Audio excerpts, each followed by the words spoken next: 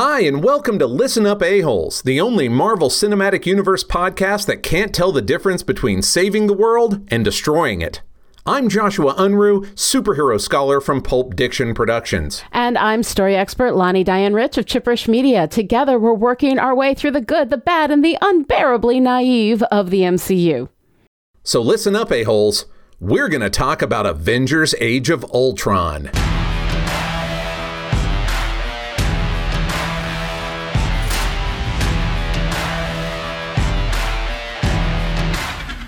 Okay, as you can likely guess, there is a significant amount of four-color facts for this movie. I love it. So let's start with Quicksilver and the Scarlet Witch. Okay. Because these two are very different in the 616. Mm-hmm. For one thing, they didn't get their powers from Hydra, they're mutants. All right. Yeah, I had a question about that because in Agents of S.H.I.E.L.D., we're doing all this stuff with the Inhumans and they're enhanced. And then we've got these like gifted people that just sort of were there before the Inhumans and they were all kind of messed with. And then, you know, we've got the mutants, but of course they're not within the, you know, the rights range of the Marvel Cinematic Currently, we do Universe. not have mutants in the MCU, thank God. Let's pray that that continues because it's a hot mess. But yeah. So I was like, and these guys got these powers from Hydra, which just seems weird. And the scepter? Yeah. I guess. Yeah. Listen, there's going to be a lot with the scepter that does not make sense, but we'll get to all that. But Yes. they're just so much simpler. They're a purer concept in Yes. the 616. They're mutants. Okay. Mm-hmm. Now, I don't understand why they aren't Inhumans. I mean, by and large, the movies pretend that the TV shows don't exist, but Joss and Jed talk. You know, so Yeah, well, Joss is a creative, you know, an executive producer on Agents of S.H.I.E.L.D., so all the stuff that's going on in there. I don't know why they didn't include the Inhumans, maybe because it would just be too much to explain for people who aren't watching Agents of S.H.I.E.L.D.?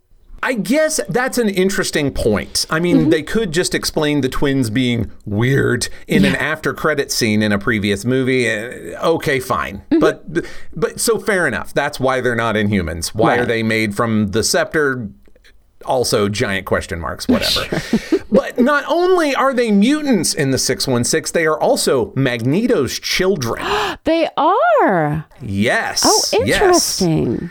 And not only are they Magneto's children, but they are founding members of his Brotherhood of Evil Mutants. Oh, wow. Is that actually the trademark name? Is that on the business license? Absolutely. Okay, because, I like that about Magneto. Magneto's not playing games. He's not one of these guys who thinks he's the hero. He knows he's the bad guy. There is kind of an interesting, fun space to play where that was the 60s when comic books were still just very much aimed at a younger audience and did not have to explain stuff. Like if they were evil, they said so on the tin. And then now when we backfill some things, we can just be like, Magneto was like, look, they're going to think I'm evil anyway, so let's just go with it. Sure. I don't think I'm evil. They're going to fuck them. Put it on the tin. You know, which is also very Magneto, right? Sure. So despite Quicksilver and the Scarlet Witch being in the X-Men oeuvre, once they realize that being in a group with evil in its name is a bad look, they quit and joined the second generation of Avengers along with Captain America and former criminal turned major annoyance Hawkeye. Ooh, face turn. See, I learned a thing. That's right. They had a face turn. They were like, oh, you mean our dad is not a good guy and wants to murder an entire species? Mm-hmm. That does seem like a thing we shouldn't sign up for. Interestingly enough, though, once they gravitated toward the Avengers end of the Marvel pool, they've basically stayed there with some few exceptions. Mm-hmm. But apparently there's some gray area here as far as movie studio contracts go, which is why you have two versions of Quicksilver, one in the MCU and one in the X movies. Oh, he's in the X movies? He is. Can you tell I haven't watched all the X movies? You're fine. That's probably a good choice, honestly. Now, of the two of them, Quicksilver and Scarlet Witch, Quicksilver has floated between the Avengers and the X-Men most. Mm-hmm. And because his affiliations aren't complicated enough, he also married Crystal, a princess of the Inhuman royal family, and had a child with her that they named Luna. Uh-huh. Now, because nobody can leave well enough alone in superhero comics, it was eventually revealed that he was not a mutant, but that the High Evolutionary had experimented on him to give him his powers. But honestly, that does not make a whole lot of sense with previous stories, because mutant hunting Sentinel robots had identified him as a mutant. And when Scarlet Witch declared that there would be no more mutants, Quicksilver lost his powers. So we'll get to that. That's a question. Just leave it there for now. All right. Now, Quicksilver in the MCU is a likable guy that should have lived, and Hawkeye should have died. Boy, will we get to that. But in the 616, he has the reputation of being kind of an asshole. Now, mainly, this is because his brain also works at super speed, and the entire world is basically people in front of him in line at the ATM that can't use the ATM. Now, seriously, that is an in-character justification for being an asshole. Those are words right out of his own mouth. And as far as I'm concerned, that just makes him more of an asshole. I don't know. I sympathize a little bit, though. Oh, sure, I get it. But don't actually say that out loud to people. Like that's supposed to make it better. Very true. So, much like the film, Quicksilver's power is super speed, but with some attendant extras that just make sense for that kind of an ability. Originally, he could only run at the speed of sound, but exposure to the High Evolutionary's isotope E gave him a top speed of Mach 10, along with the ability to resist the friction, the reduced oxygen, and the kinetic impact that came along with moving at super speeds. I see. His metabolism is also naturally accelerated, and he heals quicker than the average person.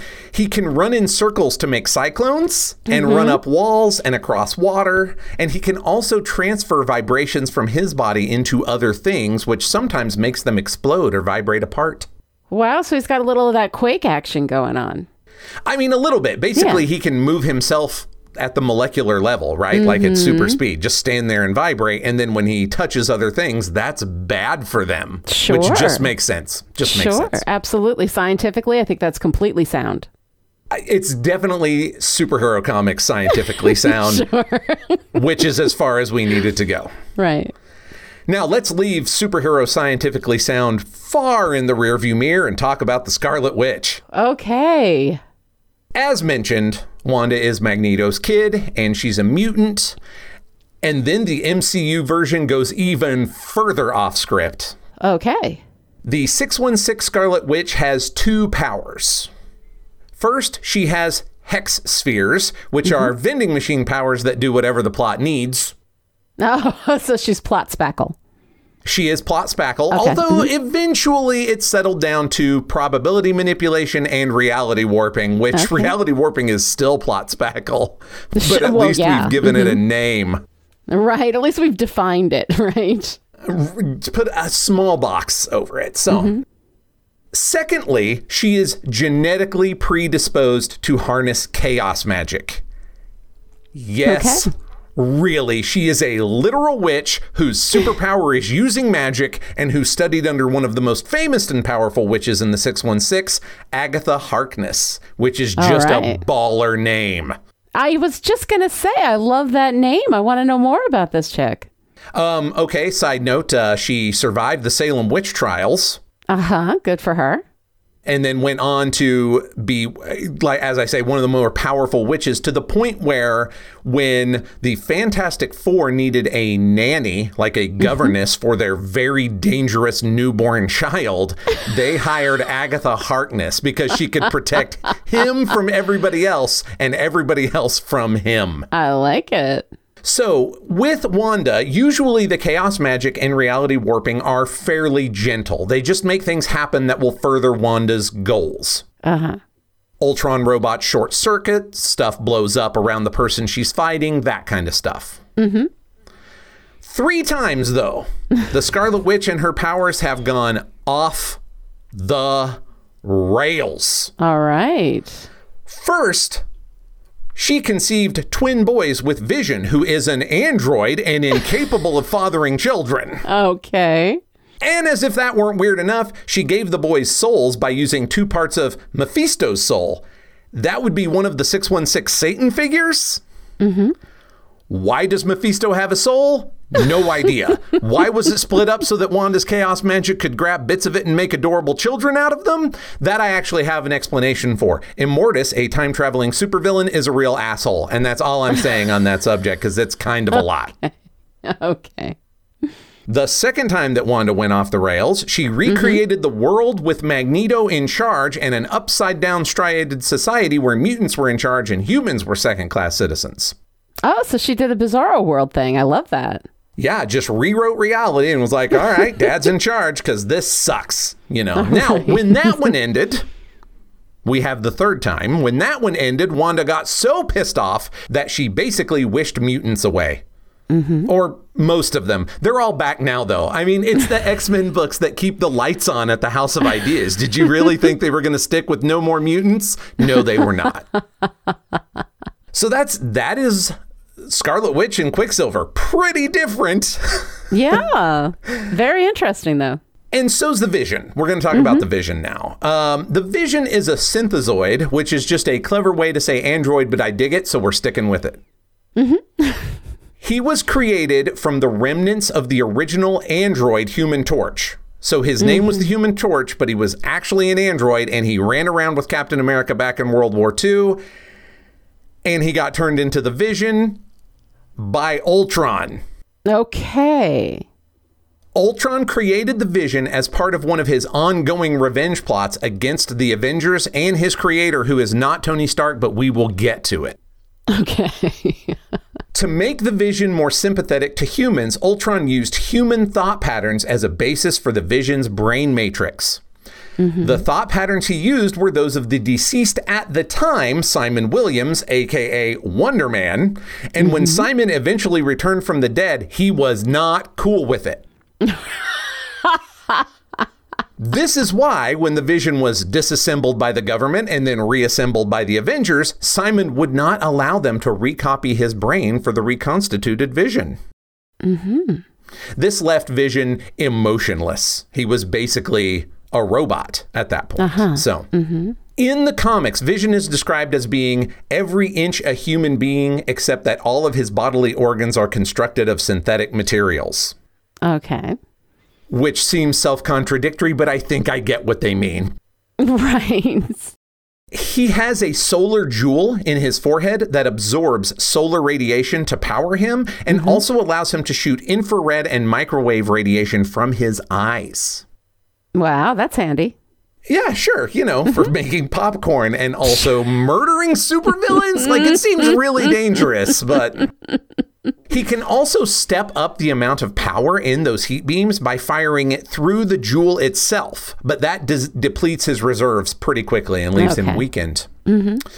Now, the Vision's coolest powers, though, are not heat vision. He has the ability to control his own density. He can go from intangible and ghost-like, which lets him pass through walls and fly, all the way to denser than depleted uranium, which gives him super strength and invulnerability.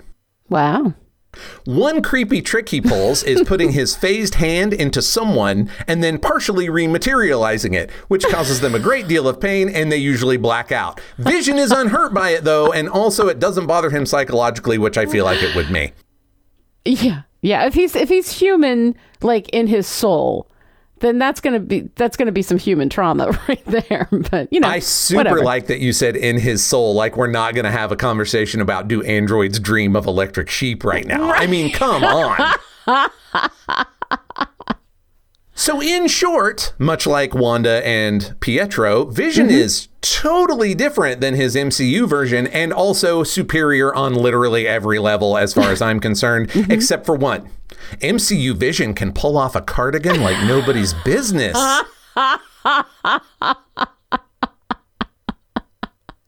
For those of you playing along at home and have no idea what I'm talking about, just you wait for the fashion choices in Captain America Civil War. Oh my God. Vision has been Wanda's husband, a father to magical twin boys, an emotionless and colorless type of character, and even a teenage version of himself when he hung out with the Young Avengers.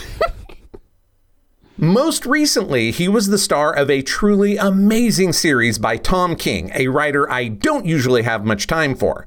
But in King's take on the Vision, the synthezoid creates for himself a wife and 2 children and then tries to live a suburban life when he isn't superheroing. It is one long Twilight Zone episode set in the 616, and I wreck it highly. Okay. All right, and now, the one you've been waiting for because this movie is called Age of Ultron. Sure. Ultron! Yay! When we are first introduced to Ultron, he is Ultron 5, the living automaton. Actually, that's not true. When we are first introduced to him, he's in a hooded red getup and going by the name the Crimson Cowl. But that's all just a smokescreen to hide the fact that he had gained sentience. And why had he gained sentience? Because he had been imprinted with his creator's brainwave patterns. And that creator was Hank Pym. There you go. Okay, we're going to have an opportunity to talk more about Hank in another film. Yes. But for the purposes of Ultron, I have to give you a little bit of background about Hank Pym. Okay. Hank has had a troubled past. He's had psychotic breaks and developed different personalities, and though it's often attempted to rehabilitate him, it never sticks for that long. You see, one time, and it was only the one time, Hank slapped his wife, Janet Van Dyne. Oh my God. On panel. Oh my God. And we've basically all never forgiven him. And we probably shouldn't. But because he's a piece of intellectual property owned by Marvel, boy, do they keep trying. Oh God. They would like us, if not to forgive, at least to forget. And for now, that's not happening. So just keep in mind that Hank is at best troubled and at worst the kind of shitheel that hits his wife. Oh my God. So Hank uses his brainwave patterns to help form Ultron's mind, and Ultron goes a little bonkers and becomes homicidal and gets real Oedipal. Oh God. He wants Hank dead, and he wants Janet to be his.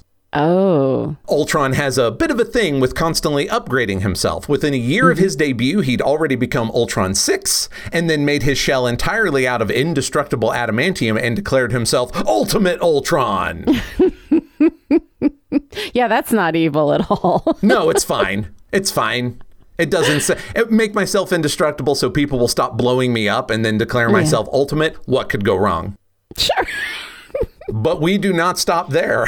Because when he was Ultron 8, he did a Bride of Frankenstein thing with a robot named Jocasta. And yes, eagle-eyed viewers, you did see that as one of Tony's options to replace Jarvis at the end of this movie. And God damn it, Tony, stop making evil robots for 10 damn seconds.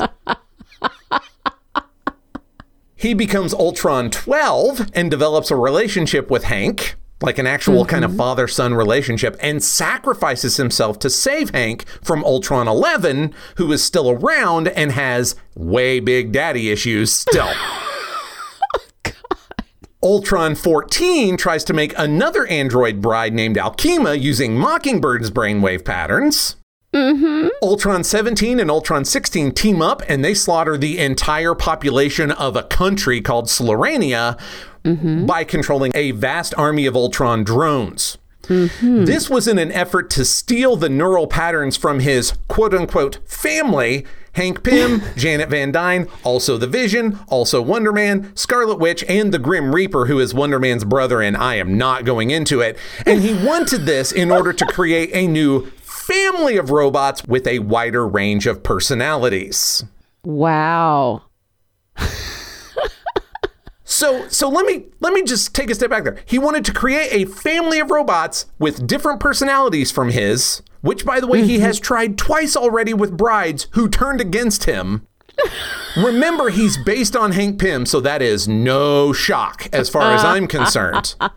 And what he did initially to get the attention of his, air quotes, dad and the Avengers was murder an entire country, every man, woman, child, livestock, everything. Oh my God. Razed it to the ground. Ugh.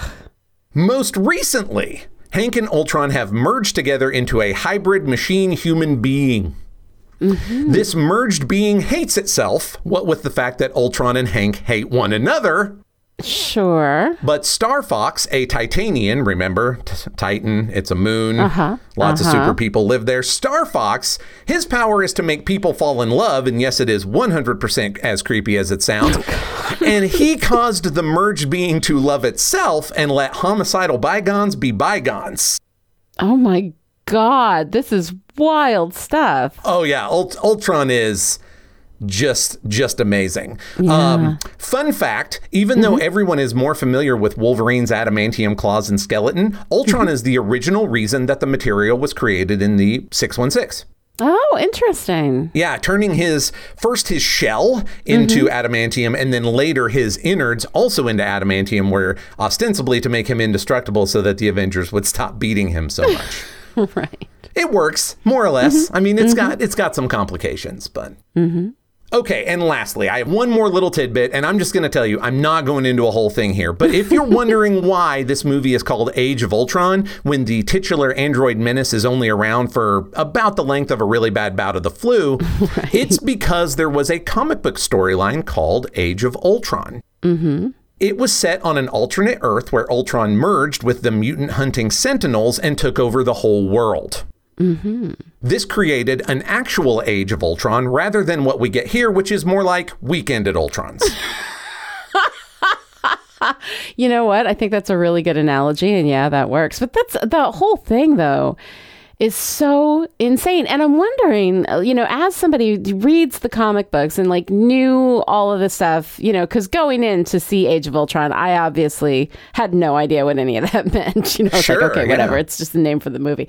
But going in and seeing it, recreated in the movie version and the MCU, do you ever get frustrated when the source material is better than the new material, the adapted material? Okay, wait a minute. Are you for real on this episode of Listen Up A-Holes where we are going to discuss the bar none worst piece of shit the MCU has ever put out? You're going to ask me if I'm frustrated when the source material is better? Yeah, a little bit.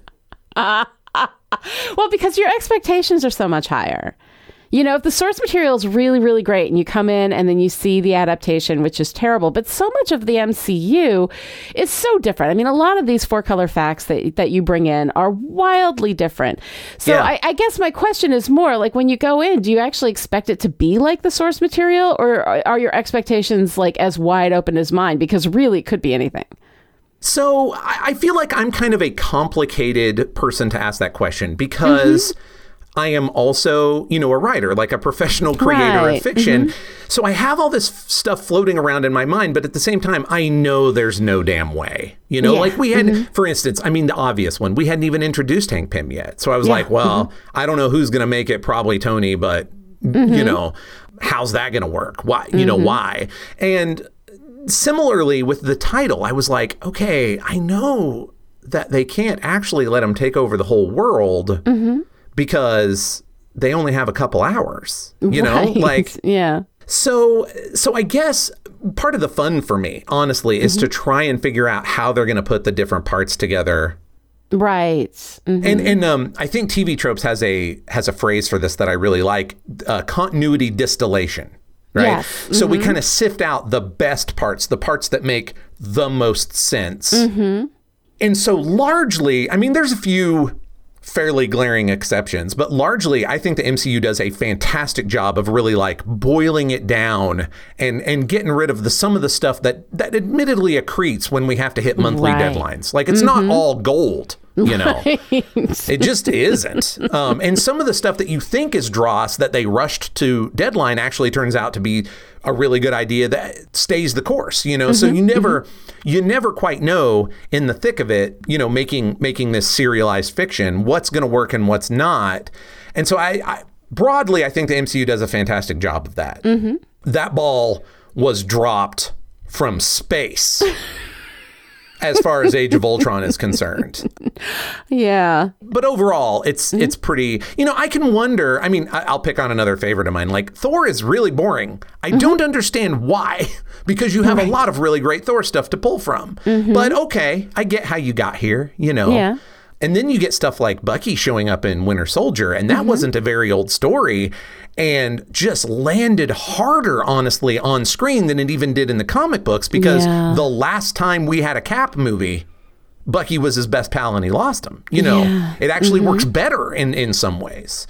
So I don't know. Does that answer your question? It's a complicated space. I don't expect them to actually nail it. That's impossible, right? Yeah. But sometimes they really, really fail to nail it. And speaking of that, let's go ahead and move into the production history for Age of Ultron. You're just prepared to feed my fire. Yeah, tell me about that. How'd that go? How this movie happened is this. Okay, so Avengers Age of Ultron was released on April 13th, 2015, was written and directed by Joss Whedon, which we're going to discuss a bit, I think. I don't think we can talk about Age of Ultron without really kind of talking about Joss Whedon and his very Whedon-y Whedonisms. That is just, it's extremely Whedon-y, which for me is kind of a mixed bag. You know, Whedon is an issue in a lot of ways, but also he very specifically speaks to things that I like, good or bad. So it's kind of complicated. But he also wrote and directed the first Avengers movie, which, you know, we liked a lot, which was a really good movie. So Nailed it. Yeah. So we're looking for good stuff from Whedon in this. And we kind of got dark Whedon. I think we got light Whedon in Avengers, and we got dark Whedon here. Critically, Age of Ultron falls at the bottom of the pack of the MCU movies, so most people, I think, feel similarly to you, although it's not that bad. I mean, it lands just below Thor and just above Iron Man 2 on the Rotten Tomatoes aggregator of professional critic responses, coming in at like 75%. So it wasn't really like everybody didn't hate it, but they were like, nah, you know, and for Marvel movies, they hated it, like on that scale, because Marvel movies don't dip down that low. As far as money making goes, which we all know is the metric by which studios mark their success, it is the third highest grossing Marvel film, with the first Avengers movie at number 1 and Infinity War number 2. So it's making a lot of money. Black Panther is like right underneath this movie. So it made them a lot of money. So Avengers as a package, regardless of how this did with viewer response and critical response, still, you know, highly marketable. At the beginning of work on Ultron, Joss Whedon made a statement at like a film festival or something that said the movie would be smaller, more painful, and more personal.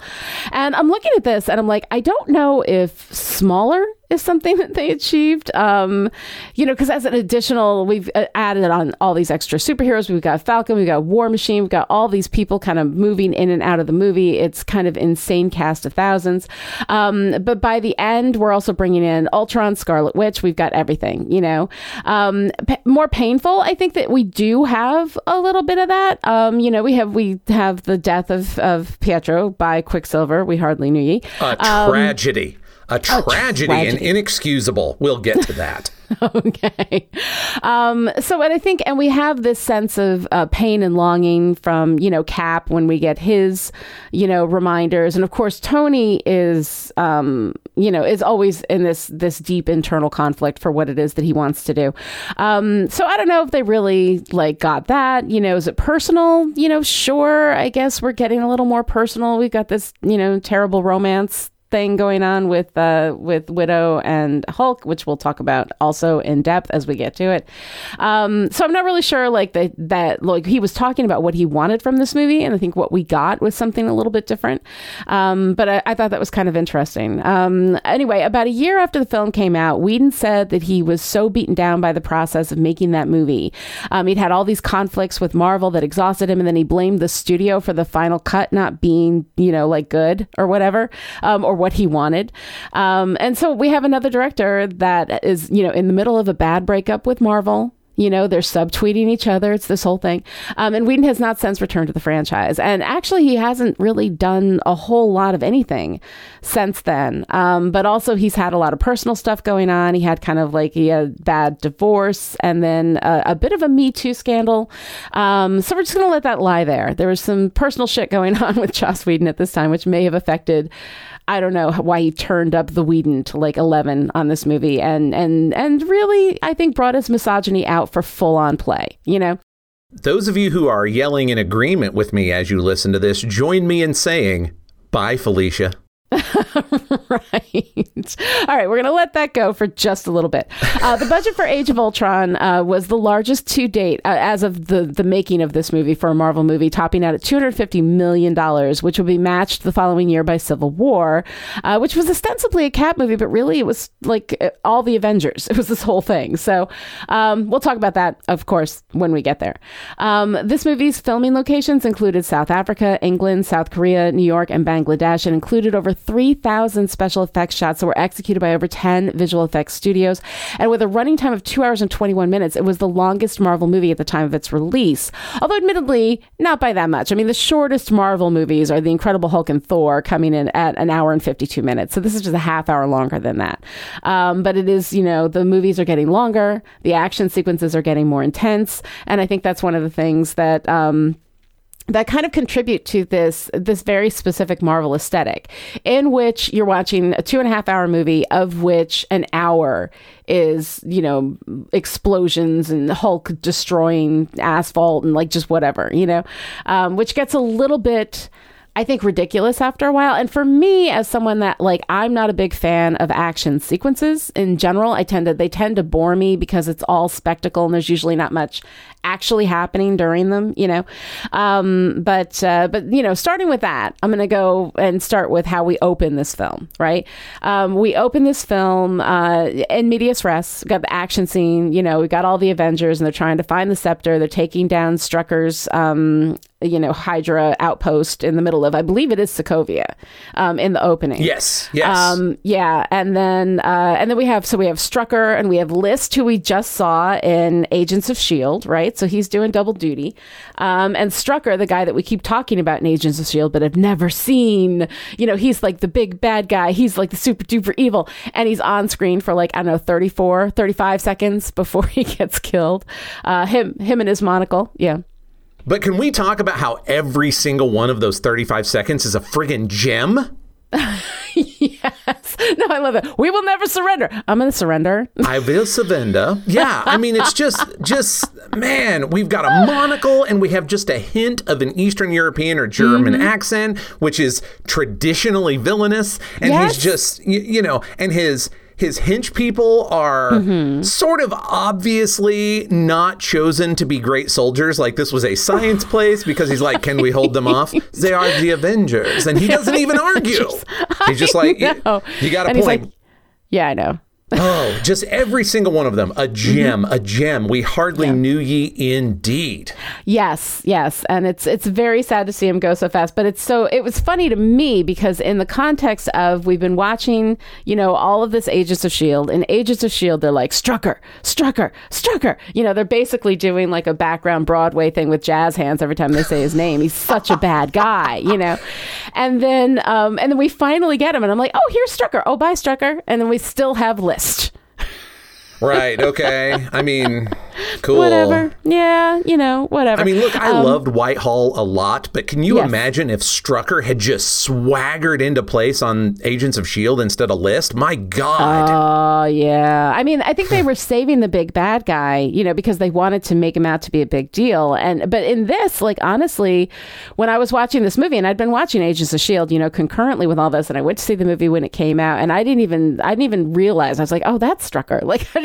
We just talk about him so much in Agents of S.H.I.E.L.D., never see him, Wait, are you telling me that Joss Whedon used the opening 15 minutes of his multi-million-dollar blockbuster to irony smash an entire season of television? I, for one, am shocked to discover that gambling is going on in this establishment. I know, right? Yeah, a little bit. Okay, so ordinarily, I don't typically like when we open in medias res, because usually what it is it's just this very cheap way of opening in the middle of a big thing. We've got all this action going on. It's so exciting that open with a hook thing where you do anything to make it exciting, even if it has nothing to do with the story, and you're basically putting your story off just so that you can be like, look, they're all fighting, But actually here, I think it's a legit in medias res, because we're opening up with them finding the scepter. And of course, the scepter is the key to everything that goes on, throughout. It is the inciting incident, Mm-hmm. Yeah, it really is. That's why it works. Anyway, I'm sorry. I'm very excited about it because it's almost a prologue and almost still works. Yeah, I mean, but actually, I think it does work because we're really here to get that scepter. And the thing is, as I'm looking at this, like one of the things I do, of course, whenever I'm watching anything is I try to figure out what the central narrative conflict is, right? Because if you have strong central narrative conflict, if you know it's so-and-so versus so-and-so, or however that works out, then you've got a sense of like how the movie is moving and how the structure works and all of that. So my first thing was like figuring out where the central narrative conflict is. And it really is Tony versus Tony. I mean, we create these two, eventually we create these, two beings or whatever that kind of personify those two sides of Tony, right? But it's still Tony versus Tony, and everything in Tony's world is about Tony. Yeah. So it's really like, actually, that's one of the things that I like about this movie is the way in which we're kind of, we're kind of breathing life, if for lack of a better word, into these two sides of Tony's internal conflict. And then Tony, of course, himself has no control over either one of them. But he did create them both, with the help of the scepter and the magic of the, of the Infinity Stone. But yeah. And the plot, magic of the plot. Don't forget that. Yeah. And a little bit of that plot magic. Okay. But I like that we're starting with that. I like that Tony's essential problem is that he doesn't see what his essential problem is. Like, he can't see it because he's so lost in his own narcissism that it is everything. Like, he wants to protect people. And Cap is such a beautiful foil for this, right? Cap wants to protect people, but he's also thinking about the people. Like, his focus is everywhere outside of himself, which leaves Cap unable to process his own stuff. So Cap is like the opposite of a narcissist. Like, he is never self-involved, really, And then Tony is completely self-involved, and it's all about him. I mean, he has this, Wanda gives him the magic touch, and he goes into this thing, and it's all about everybody dies, and he survives, and it's his fault, and all of their deaths are about him and about his failure to save everybody. Mm-hmm. Like, it's always about that focus. Like, his goal is good. He wants to save people. He wants to help people, but it's about him helping people. It's not about the people being helped, Yes. And I always find that really interesting with Tony. So when we go into this movie, like, the thing is, there are things that I like about this movie. And I mean, I don't mean to like spoil anything for people who didn't pick up on this. Josh hates this movie. Like, it's not passionately hates the movie. And I'm with you. It's terrible. I hate so much of the stuff, but I freaking love this. Like, I love the way that they build Tony's psychology. I love the way that they represent his narcissism without, I guess there is a little bit of aggrandizement there. Like, because he's so charming. He's Robert Downey Jr. He's so funny. But like, that narcissism, that focus, everything is always about Tony and what Tony does and how it's Tony's responsibility and all of this stuff. Even while he's trying to do good things, he cannot get far enough outside of himself to see anybody but himself, in this space. And then we have these two external parts of him, where we have Ultron, which picks up his sayings, which like basically mimics his. I mean, you're talking about how they take people's brainwaves. I mean, that's kind of what created Ultron. It's like Tony's brainwaves, his snarkiness, his sense of humor. Like, there's all of that stuff in Ultron, and only that the goal is peace, and the only way to have peace is to kill everybody, which is what I understand to be his. It's one of the goals. His goal, I guess. Things. It's one of the vaguely defined goals of Ultron. Yes. Yeah. The vaguely defined goals of Ultron, actually, I think, is a better title for this than Age of Ultron, because he is kind of out of nowhere. But we're gonna get to that in a minute. I have a whole list of snarky things to call this movie, and the vaguely defined goals of Ultron is not on it, and I judge myself harshly. Well, I mean, for what it's worth, that was your line. So, I mean, you were going to get there eventually. But I love this whole thing with Tony. I love when Ultron happens and he's, and they're like recouping after that first fight, and he's looking into his computer and he just starts laughing. But with that kind of laughter that's like, oh my God, like the worst thing has happened, and your response is laughing. And then he's like, is this so terrible? It is. It's terrible. Like, his processing of that. And Robert Downey Jr. is so good. Like, Tony is complicated, and he's a mess, and he's narcissistic, and he does terrible things while he's trying to do good things, and he cannot help but fuck it up. But I love him. I love that character. I love the way that he's presented. And I like the fact that while we do make him charming and all of these things, like I don't think that the movie lets him off the hook. Oh, it does. Right? So it 100% lets him off the hook. Are you kidding me? 100%. Well, okay, I'm sorry. I guess. have a lot of feelings about that. The fact that it puts him on the hook ever at all, I guess, is, because we do challenge him on this. We have Cap challenging him on this. Cap, who is the opposite of Tony. And Cap, who's every time someone tries to end a war before it starts, innocent people die every time. And that's his focus. Whereas, Tony can't see anything past. It's my responsibility to stop this, before it starts. Right. So I don't know. Like, I like the fact that Tony is a son of a bitch, that he is.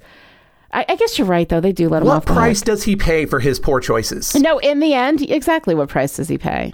But I mean, he's held responsible for it in the actual, like, we hold him. Everybody looks at Tony and says, "It's your fault, you stupid idiot. What were you doing?" Everybody says that, but it never actually But we don't actually have consequence. Yeah. No, you're right. You're right. Because in the end, what does he do? He drives off in his sports car and says, "I'm going to build a farm for Pepper," Yeah, yes. I mean, this is, okay. So we have had an extremely nuanced and problematic Tony Stark up till this point that I have really agreed with you about enjoying, right? Like, he does want to do good, but he can't get out of his own ass. Like, he's just so self-involved that doing good winds up backfiring on some level because he can't get out of the way. And from that perspective, Ultron is the ultimate expression of that, because it's the point where trying to do something good results in zero good. No good happens. Right. And he is, and I mean, we're gonna toy with him being held responsible for it in other movies, but they're never really going to hold him responsible for it. Not really. I mean, Tony's a war criminal at this point. Yeah. So's Banner, side note. And when the movie has other people try and hold him to task, we breeze past it. Instead, we spend our time lovingly watch him explain to Banner that they are mad scientists and the monsters. And I was like, I'm sorry, it's superhero fiction. We have a word for that. It's called supervillains, and you guys are it. Right. But see, I don't know. Like, I read that line as we are the bad guys, but like, we've got to own it. Like, he's like, we're strapped in or whatever. So when he said that, like, I didn't see that as heroic from him. Okay, but sure. I think it's. But that's when the vision happens. Yeah, I think you're right, though. But the vision happens. Also, Thor hops in and takes the responsibility for Vision off of Tony, because he hops in and just magically, after having his magic bath out in the middle of nowhere with Selvig, and I hope they had a good time. He comes in and he, electrocutes the Vision and makes the Vision happen. I saw it in a vision, and like, all right, whatever. Yeah, I don't. Which is. I'm not sure listening to me groan and sigh is actually going to be fun for anybody else. So I'm going to try and stop that. But honestly, Thor is a separate problem that we will circle around to. They're all a lot of separate problems. But anyway, I wanted to open, like, I like Tony. I like Robert Downey Jr. Of course, I always enjoy Robert Downey Jr. doing anything. You're absolutely right. We don't have consequence for him, and it's bullshit. But I did I like agree with you, actually. I just want you to, like, the Tony focus would have been amazing if the rest of the movie gave a damn about it. Well, and that's the thing. That's exactly it.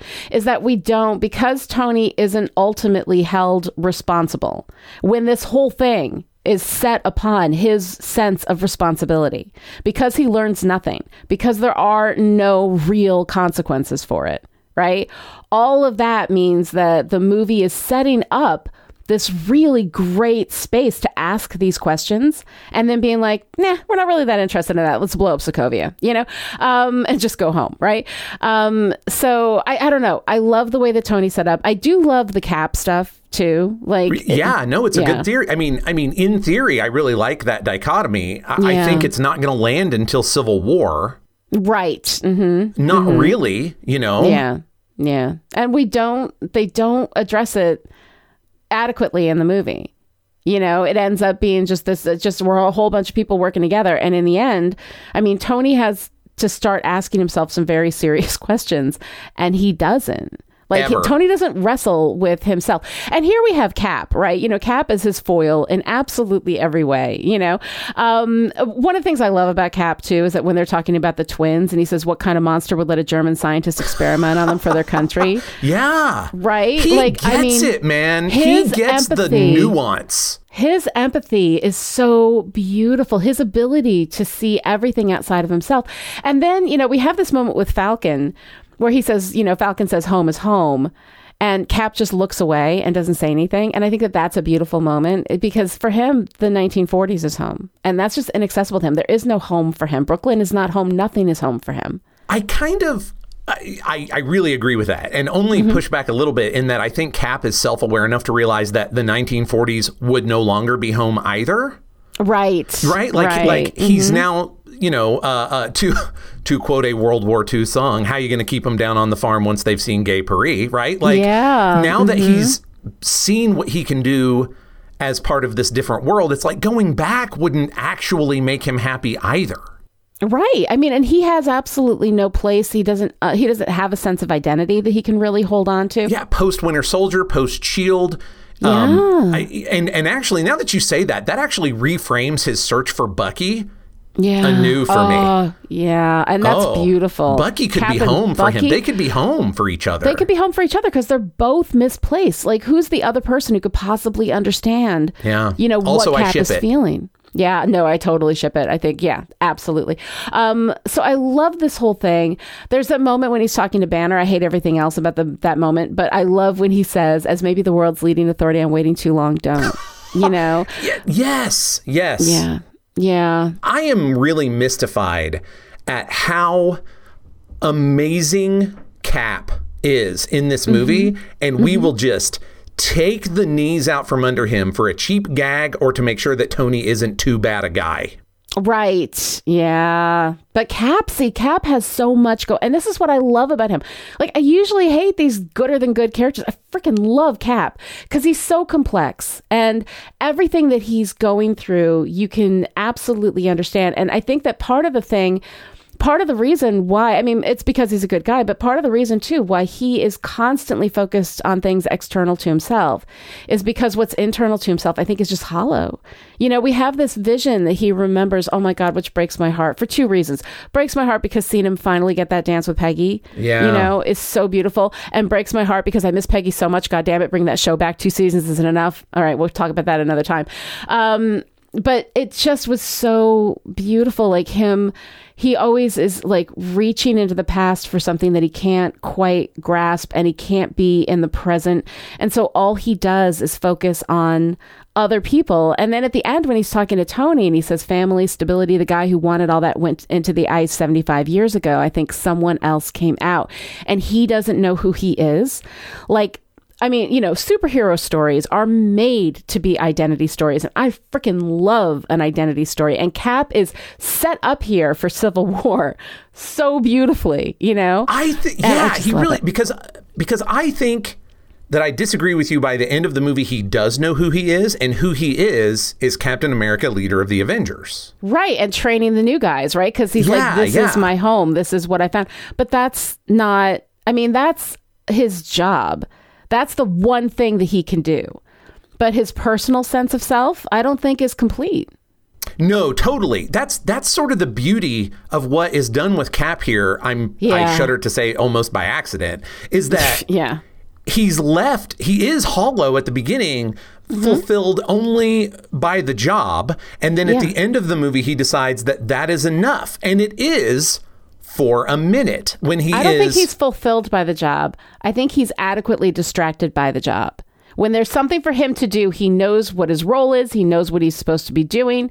It's simple, you know, and then everything else isn't simple for him. God, I love this character. Yes, because here's my pushback there is that if he were less a good person, then I would agree with you. But because he is such a good person that helping other people is actually Is fulfilling. at the core of who he is. He's just trying to figure out what's the best way to do that. And so he's not sure. And then at the end of this movie, he is sure. And then and this is so great, actually. This is really good serialized storytelling, right? Because we've had some, not to harp on Tony, but we've had how Iron Man 3 is kind of ignored because it had too solid an ending.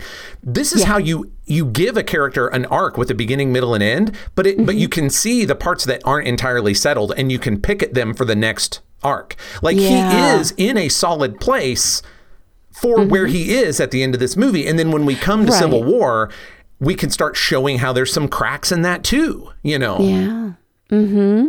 No, I love it. I love it. Cap's stuff is so strong in this movie when we're not taking the knees out from under him for cheap gags and Tony being cool. Right. Well, I just listed all the good stuff. Right. Cap's in the whole movie. 2.5 hours. And I just listed all the good stuff. So here's the thing. When we were talking before we started recording, I was like, I don't hate this movie. And I think that because of the stuff that I just talked about, like I freaking love that stuff so much, And then I was looking through my notes and realized I hate this movie like 75%. Here, okay, in the last episode of Listen Up A-Holes, I was like, don't you dare start turning the gem at the middle of this dumpster into the dumpster. And you were like, but that's what I do. And I get it and I love it. And I actually don't think that I am generally the most negative person in the world. No. I don't think that I try and turn the garbage into the gem either, right? Like, I don't think I'm the equal but opposite. But in this one, it's just, I couldn't get my head above water with it. There's definitely good stuff, but overall, I'm just like, it's not on balance good. No, it's not on balance good. And the stuff that's good is the stuff that I love. It's this deep identity story. It's this deep character work. It is the actualization of an internal conflict into external things that are out of control from the person who spawned them. Like all of that stuff I freaking love. I think that that's great. Now, I think the rest of this, by the way, if you're listening and you love Age of Ultron, this may not be the podcast for you because I'm about to go off on all the things that I hated. Okay, listen, you're allowed to love it. Like it's Exactly. fine. Love what you it's love. Fine. But it might be frustrating for people who super love it. People who've been frustrated by it, you might actually really enjoy what we're about to do because there's a lot of problems. There's a lot of problems. There's a lot of big problems. Yeah. Story problems, and also kind of like, I don't know what to say, like personal problems where it's like, did this really need to make it into this? Well, just... No, I mean, I think we can start with Widow and Banner, right? Sure, yes. Can we start with that? Yes. Because this is terrible. All of it's terrible. All, there is not one good part of it, not even for a second. It's so bad. Right. No, it is. It's freaking terrible. Okay, so we set up this Widow and Banner romance basically from nothing. I mean, did I miss where they were building that? Or did this just slam into this movie like we're supposed to be on board with this relationship already? Oh, no, it's out of nowhere. It's out of nowhere because they don't have their own movie franchises to argue about with other writers and creators. But they've been in the background of all of these movies. And we had she was the one who went to Calcutta to get him in the original Avengers and all of that, and fine and whatever. But it wasn't like, oh my God, they're in love and there's all this. So we've got this shoved in our faces in the beginning, like that this is going to be. And she's the only one, the beautiful good woman whose love tames the beast. The sun's getting real low bullshit. Like, oh, I'm sorry. What? I promised I wasn't going to do that anymore. I'll stop doing that. I just couldn't. It's so obvious. It's so bad. It's so bad. And then we have the party afterward, which, by the way, I hate everything in that whole sequence. And when Ultron finally comes out and starts shooting at them, I'm like, yes, thank you. I hate that sequence. I hate the guys fighting over their girlfriends and which one is better, and just go and make out and shut up. Yes, I was about to say that's why I like it, because I've headcanoned it that basically Tony and Thor are into each other and trying to pretend that they aren't. That's the only reason I like that scene. It's way too late for that. No, that's 1990s bullshit. Now you can just go off and have a good time and get it out of your systems. That's fine. And then the whole who is worthy enough to pick up Thor's hammer dick measuring thing. But I do like when Widow says, "Oh, that's not a question I need answered." Oh, that's a beautiful moment for her. Yeah. Yes. As I am lacking a penis, I don't need to answer this question for myself. I'm very secure in my own manhood. Let me say, I also like that it wobbled for Cap. Oh, yeah. No, I do like that. I did not, however, appreciate Tony's rape joke. Thank you very much. No, that was terrible. And as we're dwelling on the Hammer stuff, there's like a big high for Widow and a nadir for Tony, and Cap kind of in the middle where it wobbles, and I'm like, hey, cool. I like that bit. Yeah. No, it's really, really super terrible, and I hate that. But back to hating Widow and Hulk for now, or Widow and Banner anyway. So we have all this nonsense. Then we have the nonsense where they're flirting at the party. We get the lovely line from Cap, which I love, but I hate the context of it. And then, Ultron attacks. And they do this thing that I think it was in the last episode of Listen Up A-Holes that I was like, can we please not ever do that again? And they did the same thing where two people that were trying to force together, there's something happening, and they fall down on top of one another in a sexual position, except that this time they doubled down on the stupid and put his face in her breasts, and oh my God. I hate that so much. I promised I would stop groaning and sighing, so I'm not doing it. I just agree. It's so offensive, and I freaking hate it. I hate it on so many levels, and every time it happens, it gets more and more annoying. But I think that this is the worst one. His face and her boobs. Oh my God, shut up. So then we have, Widow's vision, right? Where actually like Widow's vision with that Scarlet Witch puts her in when they're, chasing after him. And we see her saying about the girls, in the red room, you'll break them. And then the woman says, only the breakable ones. You are made of marble, and like, whatever that's supposed to be. And then we have her being shipped off, on a gurney to be sterilized, right? As she's passing by these girls with no mouths. Like, I don't even know. That's all Red Room stuff, right? Yes. And I like that part of it. I like that Widow is struggling with who she used to be in a new way. Like she had sort of said, I'll just be this awful human being, but for S.H.I.E.L.D., so that's okay then. And then by the end of Avengers, she's like, oh, maybe I can't be that awful person anymore. And then in Winter Soldier, she's like, I definitely can't be. And so the fact that she's struggling with it is amazing. And seeing some of this, like, this Red Room training and just how hard it was, and that it goes from target practice to shooting an actual person with a bag over his head. I was like, I love all of that. This is good stuff. Her struggling with her sense of who she is good. But the way it's realized throughout the movie, I absolutely hate the way that we deal with that later on. It's never reflected outside of the Vision. Right. We don't really see all of that and her sense of herself and who and what kind of, like, because I love the what kind of person am I? Somebody who's going through a redemption arc, who's trying to find themselves as a good person despite what they've done in the past. I always love that. And so I think that there's great potential for that, especially with Widow's Red Room history and all the stuff that was done to her. She was just a child.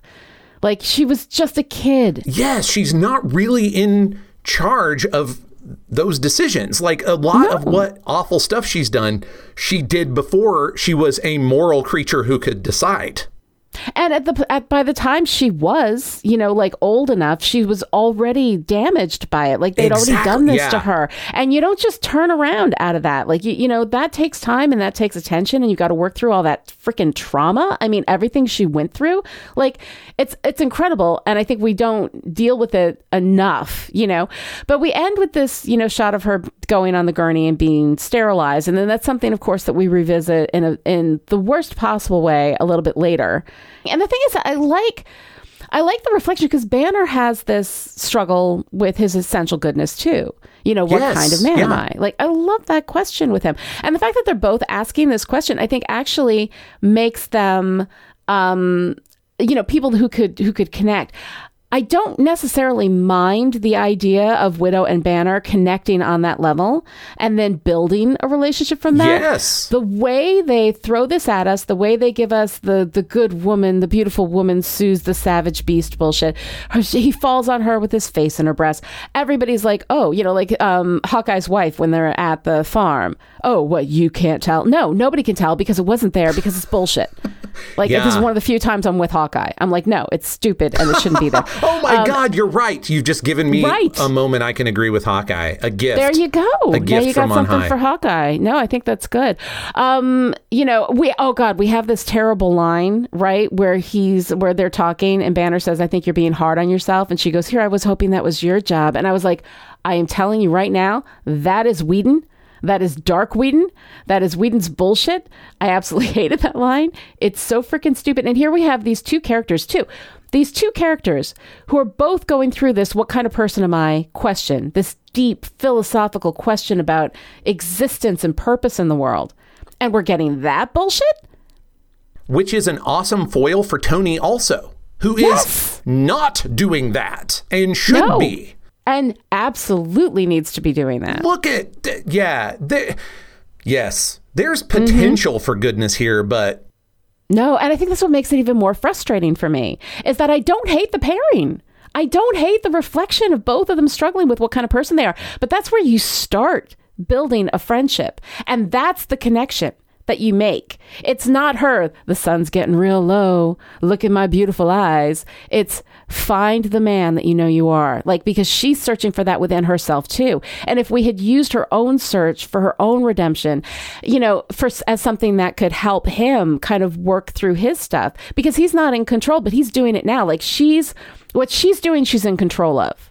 He's not in control. So his situation is completely different, but they do reflect beautifully on each other. And it's Yes. so great. And then we've got this nonsense. And then we have this whole scene at the farm with, we can't be together, Hulk being, we can't be together. I can't have kids. That can't be a thing. And she's like, well, neither can I. They sterilized me. Now who's the monster, right? And the thing is that we have these two lines put next to each other, and it gets really, really terrible because it's like it feels like they reflect on each other, like it's the sterilization that she thinks makes her a monster, as opposed to the killing people, which makes her a monster.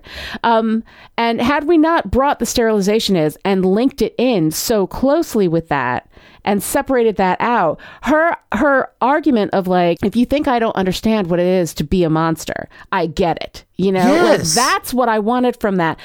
The sterilization, the discussion of having children, by the way, when they haven't even had a kiss yet, right? At this point, like, first of all, we're getting way ahead of ourselves.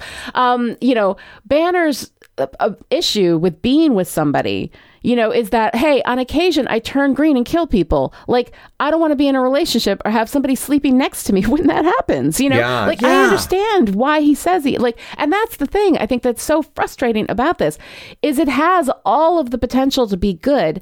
And then we go to these places that have nothing to do with it. So we associate this idea that if you can't have kids, that makes you a monster. That's not, I think, what she's saying. But we put them so close together, and it has that is a slap in the face for everything, that could be good about this movie. Yeah. That could be good about this pairing. Yes. It's so freaking awful. And I hate that discussion. That is not where they're at in their relationship. She is pushing so hard for, we can be together. We can just run away. Da, da, da, da. Like, and it's like, can you're not they? there. Yeah. A, can you? And B, should you? And C, you're both trying to deal. This is the time where you have the conversation about what makes a monster. And that's where the bonding comes in. That she can understand him on a certain level.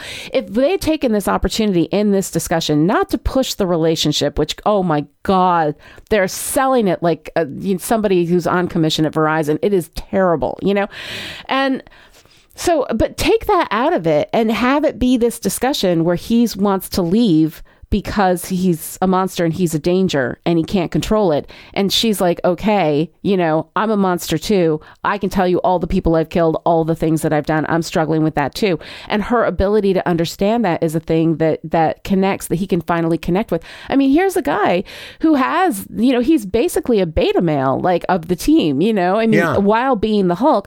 He's the one who's like connected with, we've got all these people trying to figure out, like, Tony only focused on himself and then Cap only focused on others. And here we have, Banner, who can do both, who can be both self-reflective and think about himself in the context of how this is affecting him, while also really putting others' welfare, at value. Like, he kind of balances those sides out, which I think is really nice. Widow even has a line to that effect during the party where she says, I'm surrounded, I forget the exact line, but she's basically, I'm surrounded by people who can kick all the ass in the world. Yeah. But the one guy I know who cannot lose a fight Like there's no fight he will lose, doesn't want to get in a fight. I'm interested in that guy. That makes sense. Yeah. And it's a great characterization of Banner. It's a great explanation of his central, like, internal conflict that he has to deal with, you know? And I love that. This is such a great moment to explore that. And instead they're like, I can't have babies. I'm a monster. Let's go together. You know, like, it's so bad and so forced and so stupid. And then we get the worst part of it. Like, when I think I can't hate this more, right? We have this whole, they're in the middle of the big fight. Banner goes down and rescues her from the, you know, from Ultron's cage and whatever. And he's like, we could just run away. We're done. We don't need to fight this fight, which, by the way, I don't think that he would abandon his friends and everybody in the middle of a big fight. Yeah. Like, come on. Like, I think that they kind of need to be there. So, like, I'm with her where she's like, nah, we got to have this fight. But instead of having that discussion with him, she pushes him into like an opening in the floor, forces him to become Hulk without his consent, knowing what that does to him, knowing how he feels about it, instead of talking him through it and saying, sometimes the monster needs to be here. Like, you know, sometimes we need to bring out the monster. I'm about to bring mine out. Are you with me? You know, something like that, where it's his consent, you know, and he jumps in the hole. Fine. Right. But this is so terrible. He's already traumatized by all of this. He hasn't made his peace with it. He just, you know, I mean, first of all, I don't believe that he would ever abandon his, but let's just say they were having that discussion, right? You know, I mean, let's just go ahead and give them that. That is something that ends the relationship right there. She forced him to be the Hulk when he wasn't ready to be the Hulk. That shows a huge lack of you know, respect for his consent, you know, and pushes him into this role that he at that moment was not ready to do. Talking to him about it is one thing. I'll bring out my monster if you bring out yours. We've got shit to do. Fine, right? You know, if they'd already had that discussion and they were building that kind of like monster thing between them, right? But just to do this, and then at the end when he's in the plane and she's like, sun's getting real low, big guy, and he flicks her off. Oh, I'm like, yeah, good choice. Absolutely. Yes. This is the time that you cut that relationship and you're like, even as Hulk, right? He's like, no, enough with you, bitch. Right. That's it. You know, how is he ever going to trust her again? How are they ever going to have that? Like, that drives me crazy. I hated all of that. So I'm sorry. I've just ranted for like a half an hour on this one thing. No, because it's terrible. I mean, nobody is well served by it. Widow is not well served at all in this movie. Banner is not well served at all in this movie. He's just dragged into either Tony's wake or Widow's wake. Yes. And at every turn, there is a way that this could have been interesting and good, and we went the other way. Yes. Absolutely. And speaking of going the other way from being interesting and good, I don't have much to say about Thor. Thor doesn't have much to say about Thor. Thor's just Thor. You know, we have the vision of Heimdall. You know, you are a destroyer. See where that power leads, whatever. And, you know, and everybody dying around him. And then we're in the middle of this thing. They bring everybody to the farm, you know, and he just buggers off to take a bath, right? Well, we've got to progress the meta plot, obviously. Yeah. It feels like we don't do anything with Thor. No, no, not at all. Not at all. Basically nothing. And when he is used, he, much like we've been discussing, when he is used, he is misused. Yes. Why is his vision about everybody dying and Heimdall being blind instead of a vision about the fact that he left Loki on the throne? Yeah. All right. Why does he have to go be the meta plot mule in a scene that isn't even very good, you know? Right. He goes, he finds Selvig, right? We have this whole thing, and then the next thing you know, he's in the hot steam bath or whatever, the magical steam bath of visions, which we are told twice is very dangerous, yet we never see any danger. Right. And whatever. Like, and then he, you know, hops in the middle of an argument and takes all of the responsibility away from Tony by, you know, basically shocking Vision into reality. And then you're just picking it up from there. You're just like, all right, I guess we're not going to be having this very important discussion, which philosophically is at the heart of this entire movie. We're just going to skip past that. take this responsibility off of Tony. It should have been Tony who created Vision, and it's stupid. And at the end, when you're like, Tony, okay, you just created this thing that is trying to, kill the world. Absolutely, the answer is, well, let me create another one.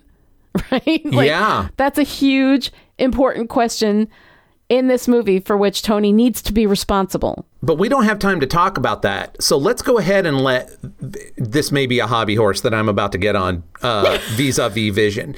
So we don't want to actually deal with that question or that problem that's centered on Tony. So let's go ahead and make your new android. That's fine. Yeah.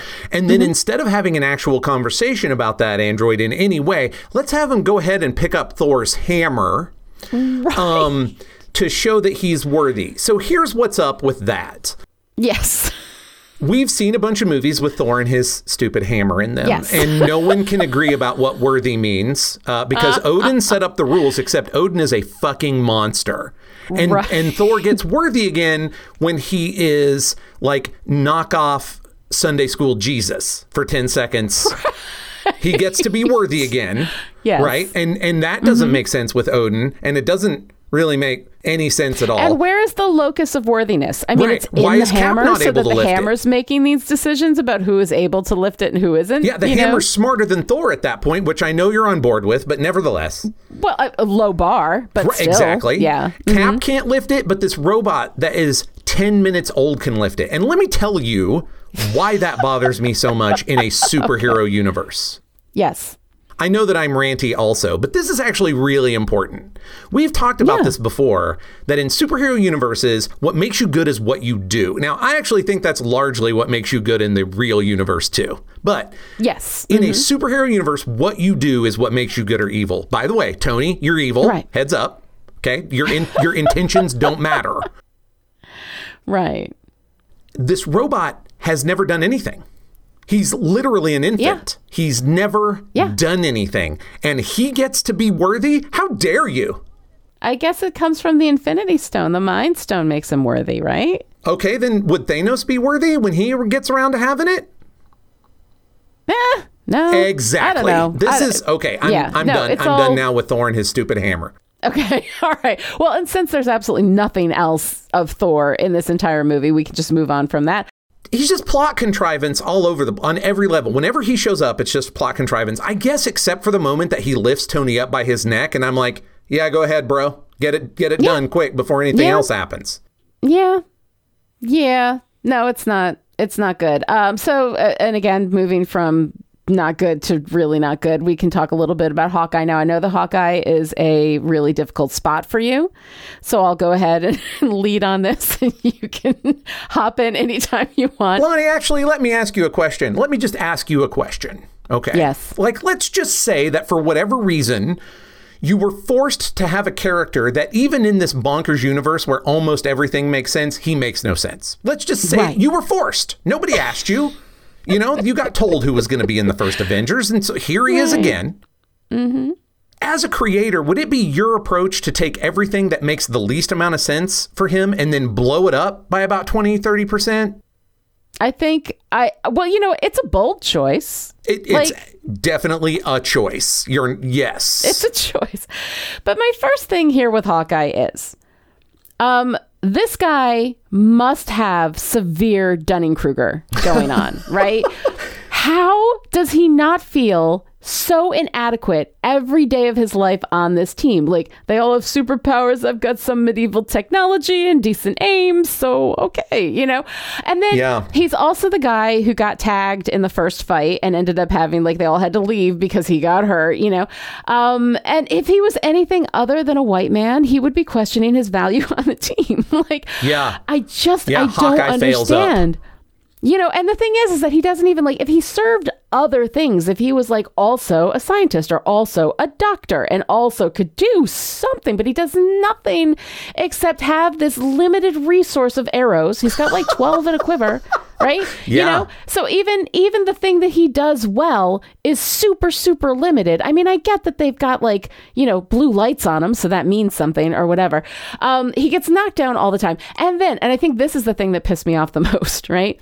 Then, after a big fight, he takes all of his friends, surprises his wife, who he's left in the middle of a farm in the middle of nowhere, pregnant with 2 small children, comes home with 5 guests, right? And then when she's like, oh, well, you know, if they're going to sleep here, some of them are going to have to double up. And he's like, yeah, that's not going to sell. And I'm like, oh my God. Like, that this woman hasn't killed you, hasn't taken one of your arrows and shoved it through your chest at this point, makes her a fucking saint, you know?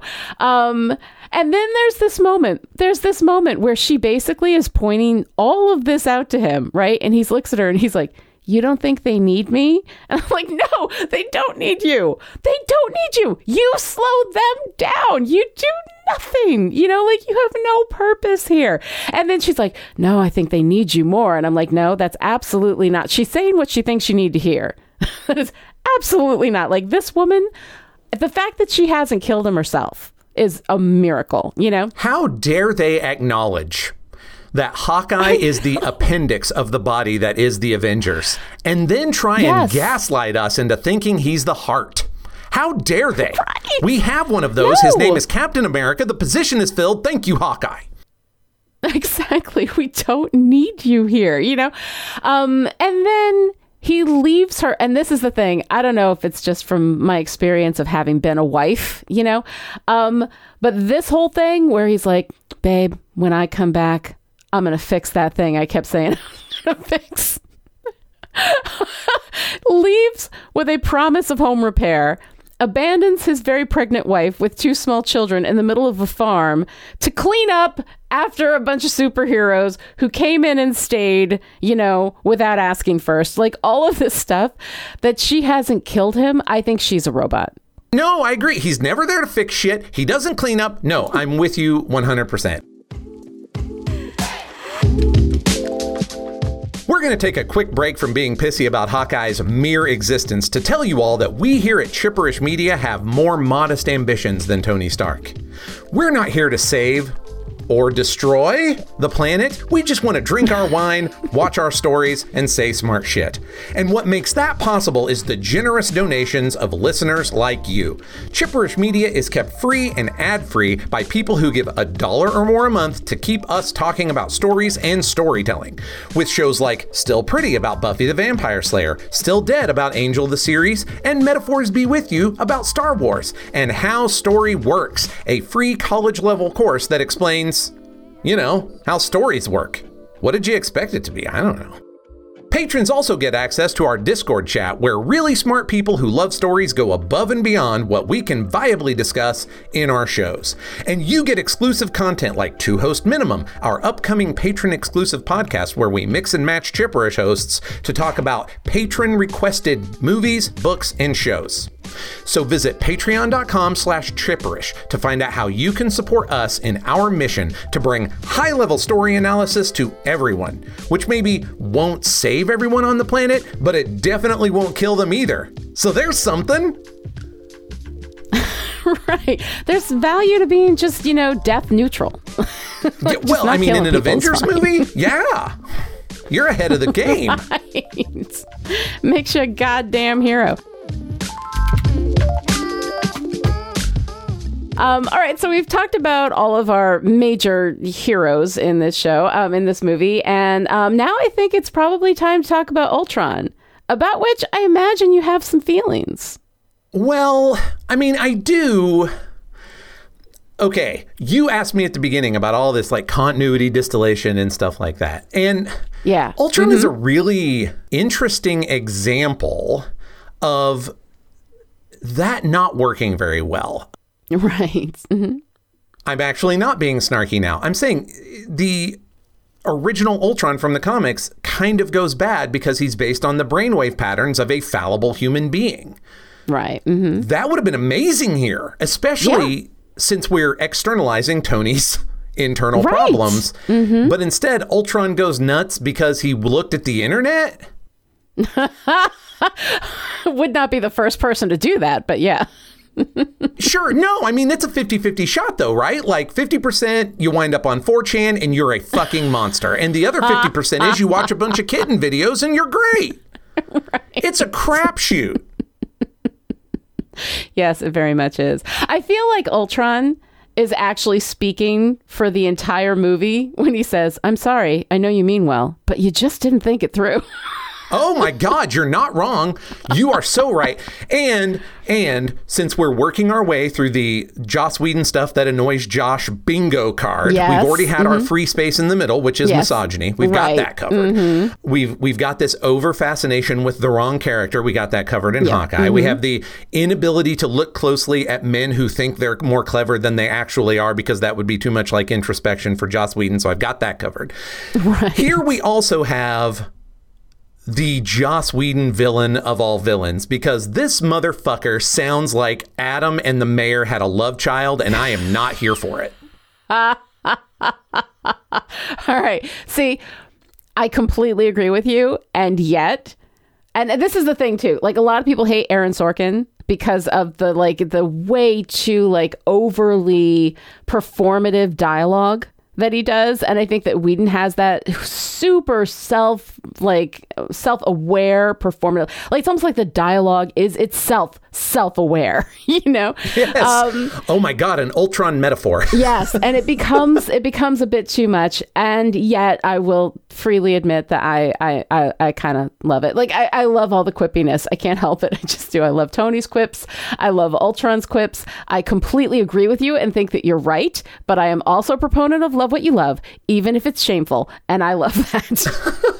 I mean, look, there's a place where that could have worked, right? It's too much and it's way overcooked. I'm completely with you. And it's so, it is a thing that it just feels like ego made flesh. There's something about I'm so in love with this particular formation of words that I don't care what it does to the character. Ultron, I understand, he's absorbed all of the universe, in 30 seconds, all of the internet. And so he's quippy and whatever. And he's quippy in a very kind of Twitterish way, he has 140 characters and that's it. And he's going to do everything he can with them, but it is because it was 140 characters. That would have been then. a good gag. You're right. Exactly. He has to speak in Twitter, so I get that.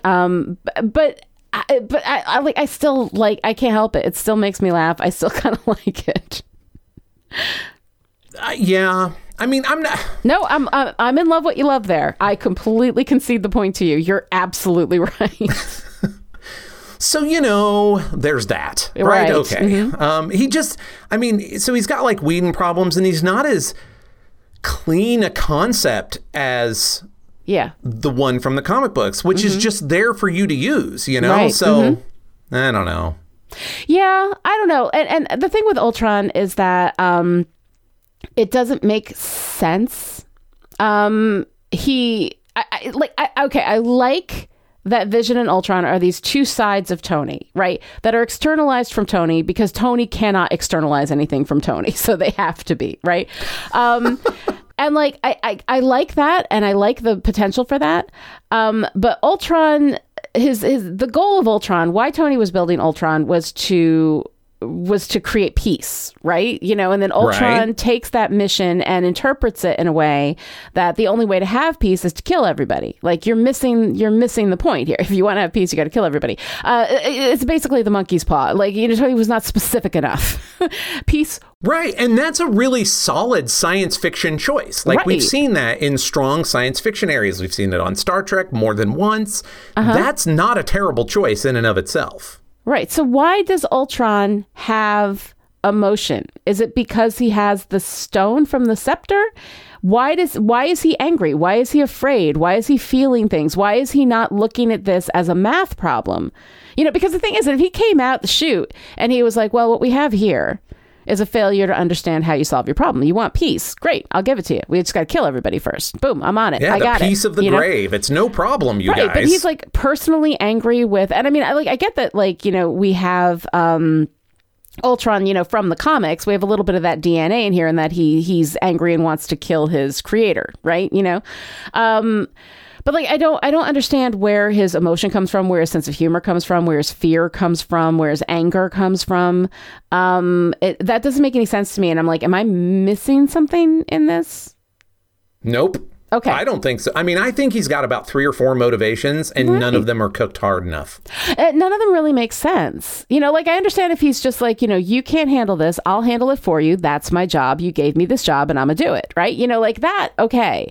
But like his sense of evil, his sense of anger, you know, like all of that kind of stuff. And like, you know, I kind of like the way he's written. And I will say, I do like James Spader's performance as Ultron. Like, all the problems with Ultron aside, I'm here for James Spader to love what you love. I can't help it, right?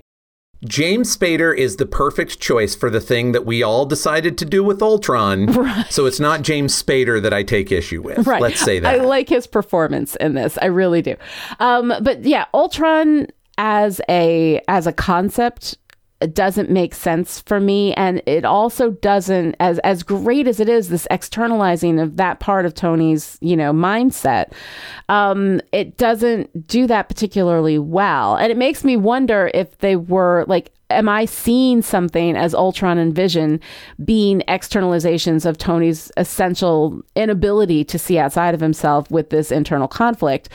Or is that something that just kind of happened and I'm reading way too much in that and enjoying that way more than they deserve, right? I mean, I don't, do you think it's deliberate? I don't think you're, I am unsure about a great many of the deliberate choices in this movie. So, So my usual Whedon issues aside, the man does typically know how to put together a story and how to put together character conflict. And he probably doesn't do worksheets anymore, you know, but he knows what the conflict of this movie is, and it pretty much has to be Tony. I mean, nothing else makes sense. And so I don't think you're seeing something that isn't there, but I think you're definitely seeing something there that didn't wind up getting realized fully. So he got the plot from IKEA, and when he put it together, there were extra parts, and he was like, whatever the fuck. Yeah, that sounds about right. That checks out. Right. That checks out. All right. So Ultron for me, like, is interesting and whatever, but I'm not like, I don't have much to say about it because I just don't think there's much there. I think that it's more a performative villain, you know, kind of pastiche than it is actually one thing that makes sense. No, that's true. And doesn't kind of live up to the title or the promise or any of that stuff. I mean, it's, Yeah, it's a little weird. Okay, so moving to our sub-villains, right, who you know, switch teams in midstream. And, you know, fair enough. That's an option, right? You know, if you're not on board with global extinction, it's a legit life choice. Yes. Sure, absolutely. Well, you're in the moment, right? You know, where you're like, well, I just wanted to kill the Avengers and Tony Stark, right? You know, now this is getting a little too out of hand. You know, she's pulling it back there. So we've got Witch and Quicksilver, right? We've got them. They're these twins. You know, they've got this very like deep connected relationship. They're the results of Strucker's experiments. So they have been, you know, fully traumatized from a young age, and they were traumatized by this whole experience of, you know, they were just eating dinner, and then a Stark missile comes in and destroys their home. But I'm also wondering, like, yeah, you know, Stark building all the weapons that kill people and all this kind of stuff. You know, we've talked about that, and that is obviously a very kind of complicated space. Morally, what is he responsible for? But they're like more angry with him than the people who took those bombs and threw them at their house. Does that seem weird? I mean, I guess it definitely seems a weird sort of real life choice, but since this movie is about Tony Stark and we have actually done some of this from the first Iron Man movie, like the fact that when the United States or anybody fires a missile, it doesn't say USA or whatever on it. It says Stark Tech. Right. Yeah. You know, so it is a little nonsensical with real world logic, but I actually think it works pretty well for the story logic in as much as there is any, which kind of circles back to, you know, our Ultron problem. That it's an IKEA shelf that doesn't have all the parts and is really going to fall off the wall. So once Ultron decides to destroy the world, you know, Wanda's like out. She's like, nope, that's it. I'm tapping out. I'm done with this, you know. And then they switch to the other side and they fight on the side with the Avengers, and there's enemy of my enemy and all of that. You know, sure. I think it works, you know. And so I like Scarlet Witch. She's interesting to me in that I don't quite understand how her powers evolved from I can make you have nightmares to I can flick my fingers and blow you up, right? Did I miss something in her evolution? Because Hawkeye has a talk with her while she's scared, and suddenly she's super powered. Like, well, no. Okay, so she had been doing telekinetic things before that. Yeah.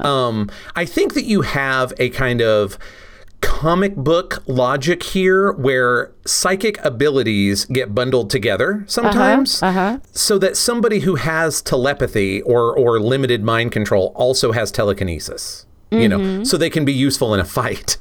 Right. Yeah. I think that's what's going on there, because she was doing telekinetic stuff during other parts of the movie, but it just wasn't as obvious because she didn't have endless Ultrons to rip apart. Right. And she didn't dial it to 11. Like it seems like all of a sudden, like Hawkeye spends 3 seconds being like, you're in or you're out, whatever, I don't care. And he leaves. And then she's like, okay, that's it. I'm going to take this shit apart. Like, and then suddenly she does stop the train. Yeah.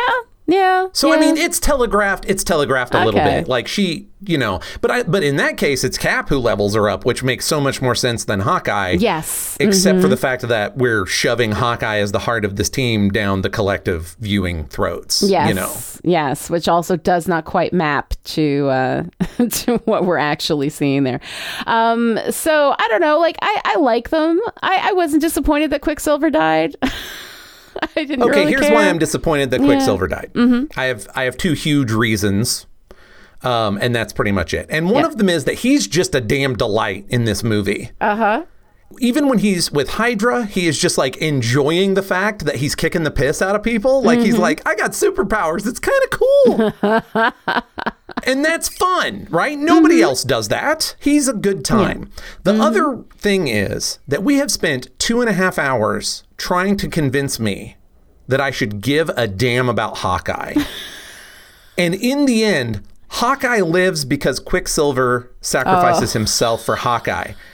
This needs to be flipped. Not just because I'm tired of Hawkeye and Hawkeye can go, but because that's actually the only Whedon move in this movie that Whedon didn't make. He makes us love Hawkeye. Yeah. Or tries to via his family and all of this other stuff. And then Hawkeye's the one that lives? What the... I think it must have come down to the Marvel Studio contracts, because Whedon, to his own devices, would kill whoever we love most. Whedon would kill Cap. You know, like that's let me his tell you move. what, he doesn't have the huevos. He does not have the stones to kill Captain America. Thank you very much. Yeah, there would be a riot. That would absolutely not work. But he has to kill somebody, you know, and so he picked the one that they would let him kill, I guess. And then this poor kid who got the call, oh, I'm in a Marvel movie, and then reads the script and is like, God damn it. And was a delight, I might add. Like, honestly, we get to a place where I really like Scarlet Witch in Civil War, but there's not really much going on there with her. Like, all the personality is largely in Pietro in this movie. And so it's a crime, just a crime. And that's all I have to say about that. Yeah, I didn't care enough about him to be like, okay, whatever. They saved a little boy and that's great, you know? So he did that. Well, I guess part of the delight is his approach to problems too. Like he runs into the police station and he's like, everybody evacuate. And no one listens because why would they? Right? And then he just runs in with an AK-47, points it at the sky and is like, move your asses. And then throws it to somebody and leaves. And I'm like, rock solid approach to interpersonal relationships, Quicksilver. Rock solid. Fair enough. That was really fun. But I mean, that's like him the entire movie. Oh, you didn't see that coming? And unloading Claw's gun and just lining the bullets up is like, yes, I'm quite a lot faster than you, Precious. Right. It's good stuff. It is good stuff. Oh, and you know, it was fun. We got a mention of Wakanda. You know, we got before a bunch of white people went in and destroyed a South African town. So, you know, okay. Just because you brought it up, it's not in the notes. And because you brought it up, let's just go ahead and talk about the frankly wild racism of including that scene so that we can sell this movie in places outside of the United States. But also, where are they? What city are they in? And the answer is unnamed African city. To absolutely hell with you. Yes. Okay. I think they're supposed to be in Johannesburg, but I don't think they actually acknowledge it. And, you know, I like that we got Claw right? It was fun to see Andy Serkis. He's so great. He's great. This is where he loses his arm, right? So we've got that, and that was kind of fun. But yeah, and I mean, racism and misogyny, absolutely a huge part of this movie. We have very, very few characters of color. We have, Sam, who steps in for just a minute in the party, and then at the end we have War Machine, who comes in for a little bit of it, for the Sokovia stuff. Comes in and is like, oh well, Vision, and then he starts killing people or killing the robots, and Vision comes in and takes them all out for him, and he's like, oh, I guess you didn't really need me after all. Okay, whatever. We have Cho, the doctor, but aside from that, it's a bunch of like white superheroes, white and occasionally green, and then Vision's red, going around and just destroying the shit out of all of these places. And we have such a huge casualty count that we are so incredibly casual about. Yeah.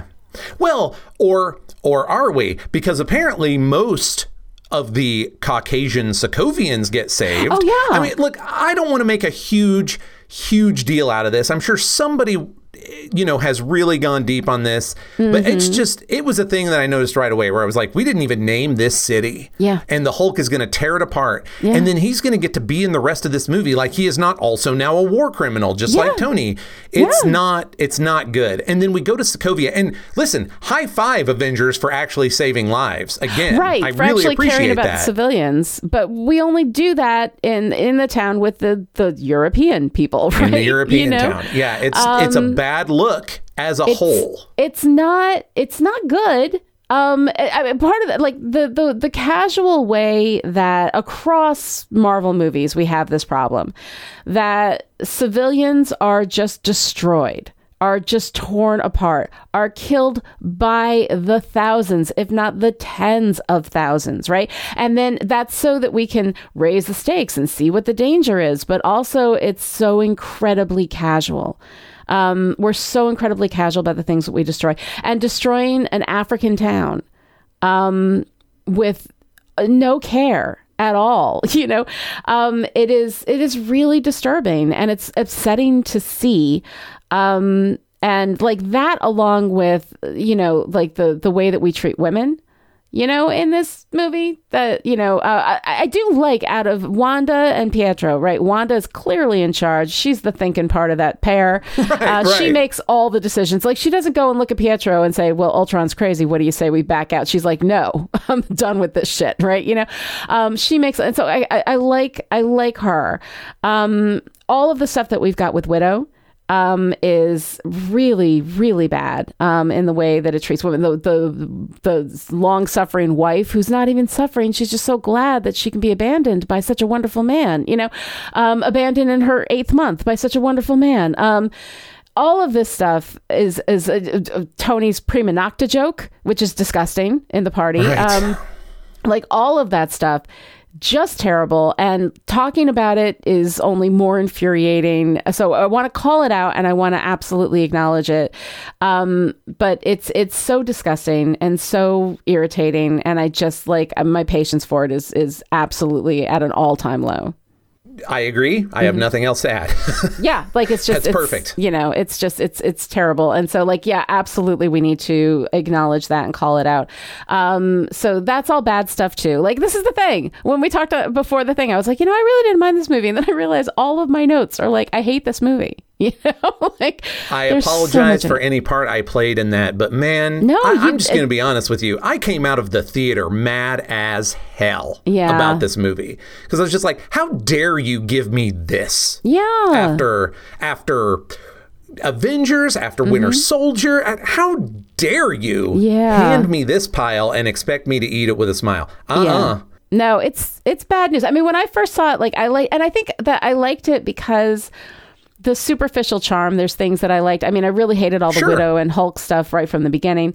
But so much of it, it's now that I'm really looking at it, because I saw it in the theaters and then I saw it once more, and I went on a podcast and I was like, no, it's fine because everybody loved it. I'm like, whatever, we'll just, gush over it, whatever. Because you don't like to do my job, which is to go into other people's podcasts and explain to them why they are wrong about liking this thing. Yeah, no, I don't like to do that. If I'm on somebody else's podcast, I'm going to be, like if it's somebody else's house. But like, let me rephrase. Yeah. I don't like to do that. I'm just not afraid to do it. No, see, I'm a conflict I'm doing avoider it now. No, and I think this is not somebody else's. This is your house too. Well, no. But I mean, I'm a counterpoint. But that's okay, and that's completely fine. I do tend to like to focus on the things that I like, for the most part, and that's why like the things that I liked. First of all, the things that I love in this movie were unrealized mostly. They were just presented, and I liked them so much. And I like that. But that's a fair cop. Like, that is the other. So I admit I came out of the theater mad about this movie. Yeah. But the worst part of it is that the more I thought about it, the more I was like, the blocks were all there and nobody bothered to put them together. Yeah. And this is ostensibly a creator who can be trusted to, if nothing else, put the damn blocks together. To tell a good story. Like Whedon has very serious. I mean, I have learned a lot of what I know about storytelling from Whedon, like, from watching his shows and looking at his work. But I think that this is a really bad... And not everybody hits him out of the park all the time, and Whedon has his own issues. Like, he's way too in love with his own, self. He's not entirely dissimilar to Tony Stark, I think. Yeah. Yeah. So I think that there's a lot of that there. I don't want to say, like, I don't know him personally. Just like what I've seen of his work. Absolutely. There's a lot of his work that has a real problem with, he was hailed because of Buffy the Vampire Slayer as like this, feminist miracle, when the reality was all he did was have a woman beating things up. And that is not a strong female character. The thing is, all of these, men in Hollywood decide that, you want strong female characters. That's fine. What we're going to do is we're going to put her in a leather catsuit and we're going to have her kick people in the face, right? And then that's going to make her a strong female character. No, that's not characterization. That's not what you do. Here we have Widow in this movie where we have this opportunity with her to do something really interesting with her relationship with Banner. And instead it becomes all about, when are you going to kiss me, big boy? Like, it's so incredibly stupid and so poorly handled. And Whedon has a real problem with the way that he treats women, with the way that the men in his stories talk about women and deal with women. Xander is a character from Buffy the Vampire Slayer who I love in a lot of ways, but who is absolutely terrible with his relationship with women and the way that he views women and his entitlement to women. All really, really bad, and all stuff I think that Whedon writes and doesn't realize it's not okay. And that's really the problem.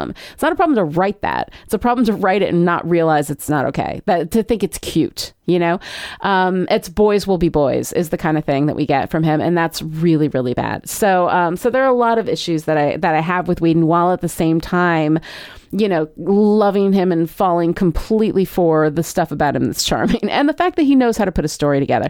In this instance, I think that the story is a mess, probably for a lot of different reasons. Some of which are Whedon, some of which are maybe not. About Whedon. No, I think that's fair. That's worth saying. Mm-hmm. Yeah. He specifically said that this was his last one because of studio interference, which we have heard from other creators. So right. He's not the only one. He's not the only one who's had this experience. Think there's problems in this movie that we can hang on him personally, but then other stuff, like I don't hold him responsible for the giant ridiculous Thor digression, because that smells like, hey, tease our next movie, we gotta get Thanos in here somehow. Yeah, we've got to have all that stuff in here. Exactly. So yeah, I mean, I could go through and itemize, but I mean, the stuff that upsets me the most, I really feel like largely is stuff that I see in other pieces of his work, but there's also just a bunch of stuff that wound up in this movie that I'm sure wasn't necessarily his fault. I think that the way the story failed to come together, I think may not be Whedon's fault, because Whedon's really good about that stuff, and I think that there's a lot of stuff they wanted him to put in there that they made him put in there or whatever. And whoever it falls to, bottom line is this movie has a lot of problems. It comes from a bunch of different sources, I'm sure. I think the only thing we haven't really talked about in detail really is Vision. And you don't say. Yeah. Because exactly. Yeah. I don't find Vision that interesting. Nope. Me either. Yeah. Which is tragic because I really like comic book Vision. And I should say, I like several different types of comic book Vision, right? I like the one that existed in the late 60s and early 70s that was very sort of Data from the Next Generation. That's a robot trying to be human. I liked I told you I kind of started reading West Coast Avengers that started with his face all ripped apart, like he'd been disassembled, and then they put him back together, and he's trying to be that guy to everybody, and he remembers everything, but he has no emotional connection to any of it, and is also like colorless. I don't know if I mentioned that before, but he's completely white at that point. Wow. And so I like that as a contrast to the guy who was trying so hard to be a human being. I like suburban superhero stuff a lot. So watching him and Wanda try and make there's all this Vision stuff that I really, really like. And he's just kind of like Thor. He's just a lot of plot convenience in this movie.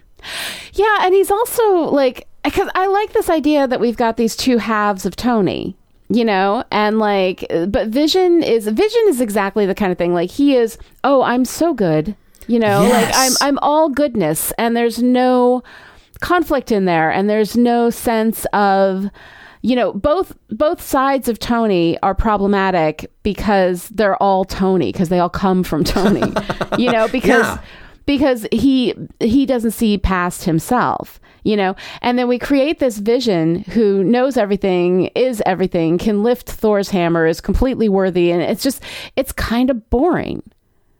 There are a couple of moments or lines from Vision that I really like that make me want to care more about him, but there's nothing they're kind of really big moments, but nothing supports them. I mean, the hammer's a good example of this, but when he says there is grace in their failings, I was like, I would tattoo that on my body. My God. Right. No, but it is completely unsupported.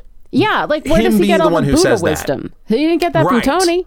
Like absolutely, it's the magical stone in his forehead or whatever, which is even worse, right? Like, I don't like it because it's unearned. It's an unearned goodness. I was born yesterday, you know, like that thing. I'm just like, okay, but you know, whatever. So I don't know. I didn't particularly care for Vision. He doesn't really like spark anything for me, you know, the way that Cap and Tony and all of that stuff was so crunchy. There's like none of that in Vision. He's just kind of like this very smooth surface that you just sort of slide off of, you know, and there's not really anything there. That's perfect. He's a living friggin' iPad. Yeah, it's real sleek and got some lines, and he does the stuff he needs to do, but spilled some jelly on it and just slid right off. It's magical. It's magical. I did enjoy seeing Nick Fury again. I always enjoy seeing Nick Fury. Okay. No, I enjoy seeing Nick Fury, and here's why.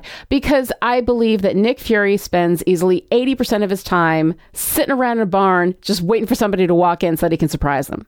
Like, he's always doing that. He's always coming around a corner. Accepted. Yeah. Headcanon accepted. You know, I mean, it's got to be a real boring life for Nick Fury to just be like, God damn it, when is he going to get here? I'm hungry. I want a taco, you know? So I thought that was fun. I do like seeing Nick Fury, but like, again, like he steps in to reflect Tony back at himself and then leave. Like, the reason I don't like Nick Fury in this movie is the same reason that I don't like the helicarrier magically showing up.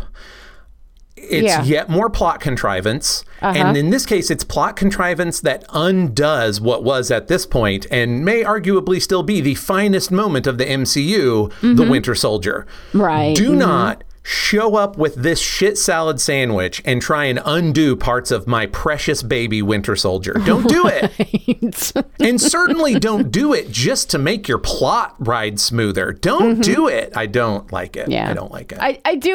I do like You're Not the Director of Me. Oh, again, there are gems. Like, there's dialogue gems that are in there that are to be loved. But just Nick Fury being here at all, it's like, okay, if I accept that as a giant mistake, I can find a couple of things that I like, you know? Yeah. So that's where I'm at. I get you. I really like your headcanon. And he's just like, I wish somebody would... Laura's taking care of 900 children. She doesn't have time to go tell Tony to look at the tractor, and he's just out there checking his watch like, I've got to take a leak. Come on. I've been waiting out here in this barn, in the middle of nowhere for a really long time.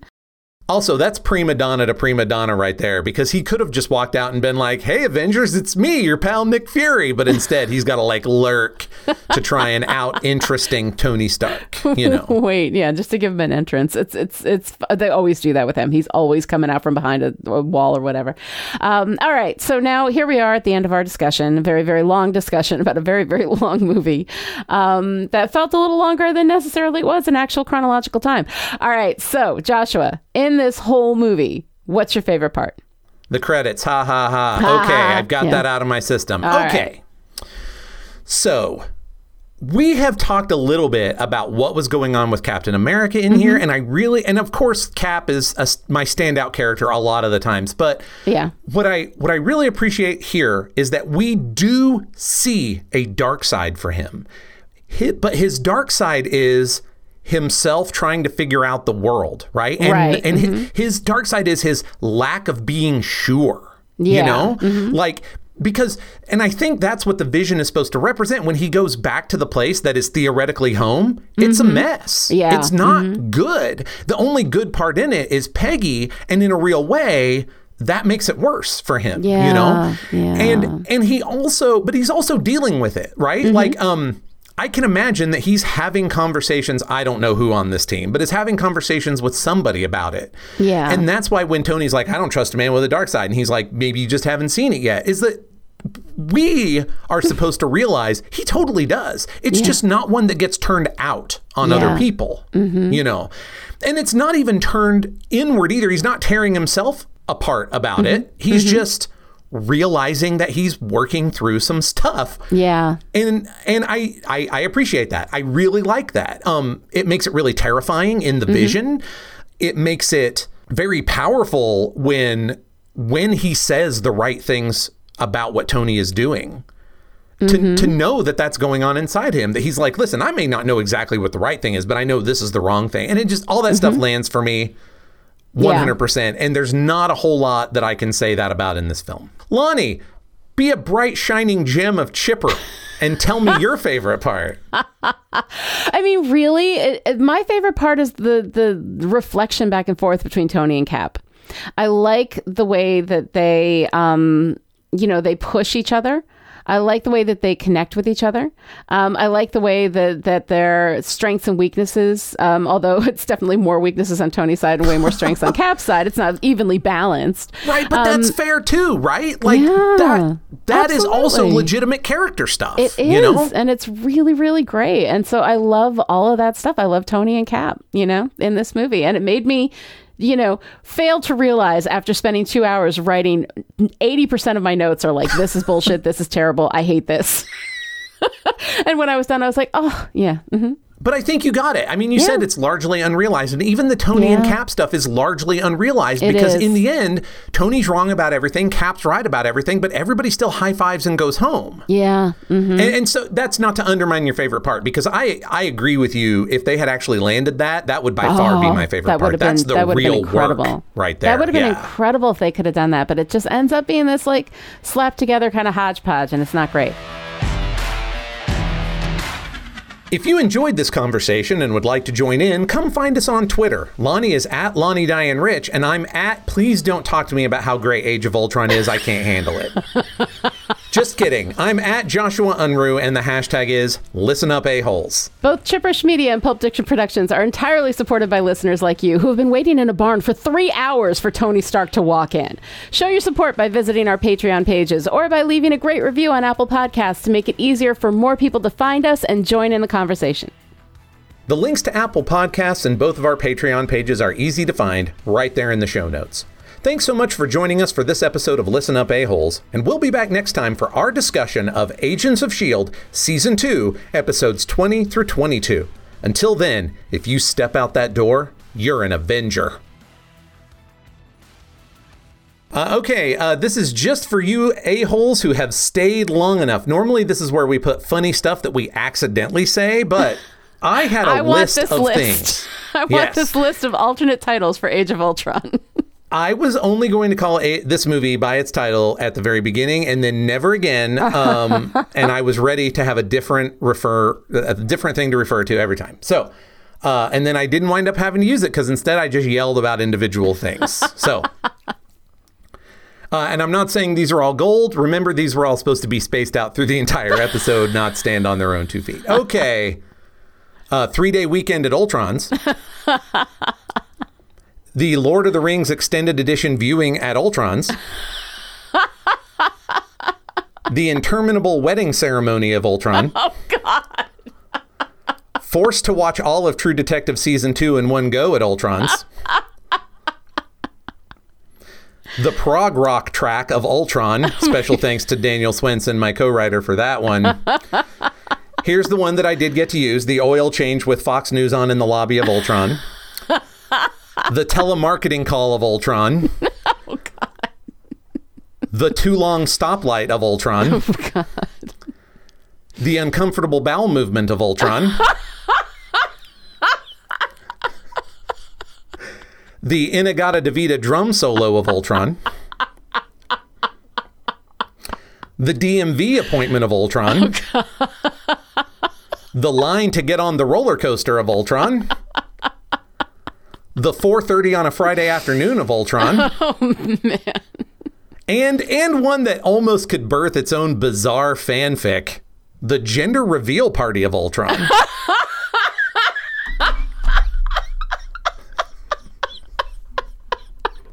Well, with the segment of the children's birthday party of Ultron.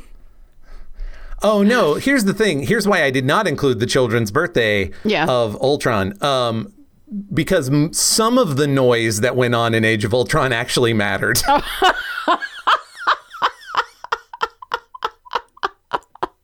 Oh, God. Well, that's adorable. I loved it. Thank you very much. My pleasure. I mean, I'm sorry I didn't get to use them in the regular show, but, I didn't need to. Sometimes you get a running gag and then the opportunity doesn't really present itself to do it all. So, but I like it.